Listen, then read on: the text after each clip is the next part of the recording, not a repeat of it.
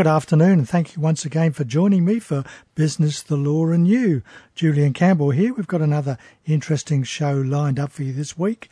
A bit later in our program, we'll have a look at a Harvard Business Review tip. Today's one, the trick to reading a book a week. Very useful information there. We're also talking with Christina Garakaitis about making your brainstorming work. But right now, we're going to cross over to Baker Love Lawyers, have a chat with Rebecca McKenzie. Good afternoon, Rebecca. Good afternoon, Julian. Thanks for having me. Well, thank you once again for joining us. And a very important subject, I think, copyright law. So just as a bit of a refresher for our listeners, going back to some of the basics, what is copyright? So copyright is a form of what's called intellectual property, which I think we've spoken about on your show before, and it can be best described like this. So someone has used their mind or their labour to create an original piece of work. So that can be, say, the contents of a book or song lyrics and even things like databases and computer programs. But there is an important distinction, Julian. So copyright protects the form of expression of an idea, not the actual idea itself. So I could say take a photo of a vase of flowers, and whilst it would probably be a fairly average photo, I'm not known for my photography skills, I may retain copyright in that image even though I don't actually own the vase and didn't make the vase. But if that object, say, belongs to someone else and, say, if it's on display on a private property, say in a home or a museum or something like that, then I would need permission if I wanted to use that image commercially. So it's really important for business owners and everyone to be mindful of copyright laws and be aware of things like licensing requirements and fees to use somebody else's copyright work. Otherwise, they might find themselves in a breach situation and in a bit of trouble. So you've mentioned things like images and data. Is there other things covered by copyright? Yes, there are lots of things really. So like I mentioned, things like literary works, so books, poetry, dramatic works, so things like plays, song lyrics, obviously, and there's lots of information out there in relation to copyright of songs and other sort of things in that area. Artistic works like paintings, photos, blueprints for buildings, even things like emails. So what people may not know, the content doesn't have to be, particularly wonderful or inventive. Just the fact of creating or drafting the content gives copyright protection. Although there is a little bit of extra there, the work does have to satisfy what's called the test of originality. So the end product must be of the creator's own intellectual effort and not copied from another person's work. So there's even special copyright protection in the Copyright Act here in Australia for things like sound recordings, so films, radio, television broadcasts. So the legislation is quite broad. So, for example, in the context of radio, a radio broadcast will be owned generally by the broadcaster, so the station on which it was aired, but the underlying sound recording might be owned by somebody else. Another area that might be of interest, things like, say, if somebody finds a slogan online and wants to print it and use it on a T-shirt, say, there can be issues there in terms of who owns the copyright. So generally, if you didn't create that slogan or that image, then you'll need permission from the owner of that slogan or image. Because, say, if it's a quote, for example, that could be a substantial part of somebody else's literary work. So you can't just have that free use there. But sometimes, too, say if you've got an existing brand or a slogan that may be out of copyright protection or doesn't have copyright protection, there still could be issues there, say, in relation to a registered trademark or things to do with competition and consumer law and that sort of thing. So you do need to tread carefully. And, of course, with the Internet coming along these days, let's talk about some things that are happening with images online and the types of things that's happening there. Yeah, so some of your listeners might be aware of an international company, and it's a very large one. I won't name names, but this company collects and curates a lot of online images and video footage. So they're basically the curator for lots of intellectual property that might belong to others, but they pay a fee to use that. Anyway, it's a bit of a thing that's been going on in the US within the last couple of years, but now we're finding it's made its way to Australia, and I'm actually aware of some local cases about this issue. And what this company does, they send a mass amount of what's called cease and desist letters to individuals demanding what could be considered an exorbitant amount of money for stock photographs and images, etc., that they claim people are using without their consent. So they allege copyright infringement, and they hope, I guess, that people will be frightened by that correspondence and just pay the money. But there was actually a case in the US where this large company sent a letter of demand to a photographer who had actually used one of her own images on her website.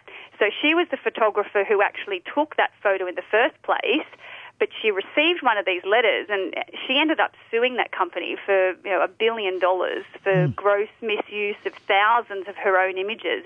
But that's where arguments about public domain and freely accessible info and images came in. So it really is a bit of a legal minefield in relation to online content and images. So getting back to that particular example, who does actually own the intellectual property?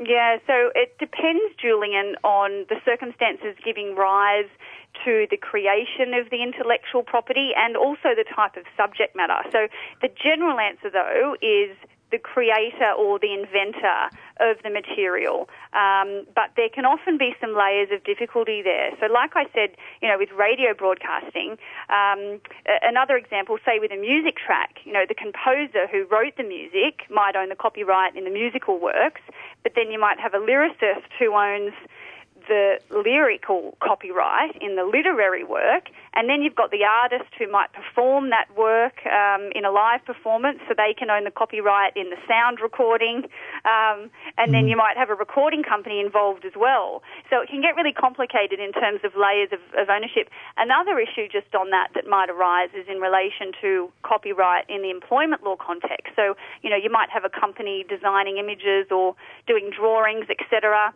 and you've got an employee doing that work. They're doing the designing and the drafting. So the general position is there that any intellectual property created by the employee, provided it's in the course of their employment, and that's in inverted commas, it then belongs or vests in the employer. And also there you've also got issues with permission options. So licensing can come into place in relation to using somebody else's copyright for a fee, and issues like royalty fees and fair dealing, etc. So it is a tricky area. So just going back to the online content, what steps could people take to try and ward off any problems in that area? Yeah, so I think firstly people need to do what can maybe be described as a bit of an IP audit. So an intellectual property audit in relation to their websites and any other sort of online content. And I think I've spoken about that on your show before. So people need to see, all right, what do they have on their websites and what do they have on their RSS feeds, for example. So a lot of real-life examples I'm hearing about, people say, well, I didn't know this image was on my website, or I haven't even seen this image because my web developer put it up. But that's not a defence, because generally the end user is responsible, and ignorance, most definitely isn't bliss in this area. So really you need to identify and record your intellectual property assets so that you can manage and protect them. You can't do that without first identifying them. And then determine the origin and the legal ownership of each piece of intellectual property. So if you've got lots of images on your website, you check, that you have legal right to use them if you're not the owner. And if you're not the owner, then you should be looking at licensing fees, etc., so that you don't fall foul of the laws. And if you are the owner of the copyright, so if you have created an original work or image, etc., then take measures to protect that image. So you can put a copyright notice on your image or any documents. So setting out that you're the owner and put a date there and state, that the works or the image can't be reproduced without permission. Because there are no formal steps in relation to registration for copyright in Australia, not like trademarks or registered designs. So, there really needs to be that sort of claim for ownership. The moment an idea or creative concept or image is documented, whether it's on paper or electronically, it's automatically protected by copyright generally. So you don't even need to put that little letter C in a circle after it to have protection, but it can be a good idea to put that there just to show people that the work is subject to copyright. Great. Well, thanks very much for your time, again, Rebecca. We'll have a chat with you again another time. Thanks, Julian. Thank you. Bye-bye. Bye. Rebecca McKenzie there from Baker Love Lawyers. Yes, very challenging area of law, copyright, and certainly being contravened a lot on the internet at the moment. Time to pop over to our Minute on Innovation with Christina. Good afternoon, Christina. Good afternoon, Julian. What a great voice. Who, me or Dusty's? Oh, both. both of you, of course. Let's talk about making your brainstorming work. Oh, yes, let's. So I've read an article this week on why brainstorming was a bad thing. And there's a lot of people that like to discuss the pros and cons about brainstorming, but this particular article said, forget brainstorming. If you want to solve a problem, get people to solve the problem on their own. Convergent thinking is the best way to solve a problem, at which point I felt the hairs on the back of my neck raise, because that is so totally against the practices and the beliefs and the things that I've actually seen in motion. Yeah, that's right. So divergent thinking, as we both know, is the best way to get the best solutions to problems. Brainstorming in itself may not be the best way to get there in the traditional sense. So I don't know the techniques that you use, and I'm sure that they're quite innovative and they're not the traditional brainstorming techniques. But when I run a brainstorming session, I will get individuals to write down ideas on their own first, because what this does is it tends to move away from the dominant voice. You know, often there's a dominant voice, and it may not be because, you know, they've got the biggest ego in the room. They're just very enthusiastic. They've got ideas to contribute. But potentially somebody who's a bit more introverted is going to sit there and not say anything. Their ideas are just as valid. So what we do is we get people to write down all their ideas individually first, and then as a group you discuss those ideas, which again invites an open conversation and invites contribution from everybody. So everybody has to put forward what their ideas are, and then collectively that group will vote on the ones that they next want to discuss. And we'll go back into an individual session again. So here's the top 3 ideas that came out of that discussion. Now let's write down our thoughts around those top 3 ideas, for example. And then we'll go back into a group discussion. So where I agree that brainstorming in its traditional form may not be the best way to solve problems, convergent thinking for me is not the best way to come up with solutions. And I agree that it's the silly ideas that some people come up with. Whilst that might be a silly idea, it gets the thinking of someone else in the room to come up with a different tangent on that could be just the solution they're looking for. That's correct. And the other thing we encourage people to do is to think big, think no constraints, budget's not there, personnel's not there. It's just go way out there with the idea. And, that is a very difficult thing for people to do. They can't actually let go of constraints, whereas sometimes it's really easy to think big and then put the constraints around it, where it's not as easy to come up with a solution when you're constrained in your thinking. So we really encourage people to go out there and do, the pie in the sky, the rainbow, the world's your oyster, whatever you want to call it, it really doesn't matter. But lose the constraints first, because we are so good at putting the constraints back on an idea, that won't be a problem at the end of the day. No. Think big and let's make that work into reality. As you say, you can put the constraints on at the end. Yeah, and you all can always pare things back, but to get people to expand their thinking, to come up with some really, amazing ideas. I mean, how silly would it have sounded for someone to go, hey, we really need to pay the rent next week. Oh, we've got 3, air mattresses here. Oh, what if we give them breakfast as well, and we'll call it Airbnb, and we'll build a one-page website, and all of a sudden there's 3 people knocking on your door with next week's rent, That must have sounded crazy at some point in time. Even the internet would have sounded crazy. Oh, that definitely would have sounded crazy. And talking about, craziness as in landing on the moon or flying to Mars and knowing you're on a one-way ticket and you're never coming back. I mean, how mad is that? Or exciting, whichever way you want to look at it. Well, thanks very much for that, and we'll have a chat with you again next week. Look forward to it. I'll talk to you then. Thank you. Bye-bye. Bye. Christina there with, making your brainstorming work. It is a great way of coming up with ideas, isn't it? Time for a couple of our Harvard Business Review tips. I really like this one. The trick to reading a book a week. Reading non-fiction books is one of the best ways to stay engaged with the newest thinking in your field. But how can you make time for reading if your schedule is already overloaded? Understand that you don't need to read a non-fiction book cover to cover to learn from it. You can actually absorb just as much if you approach it in a different way. Start with the author bio to get a sense of the person's bias and perspective. Read the title, the subtitle, the front flap and the table of contents. What's the big picture argument? Read the introduction and the conclusion word for word, but quickly. Then skim each chapter.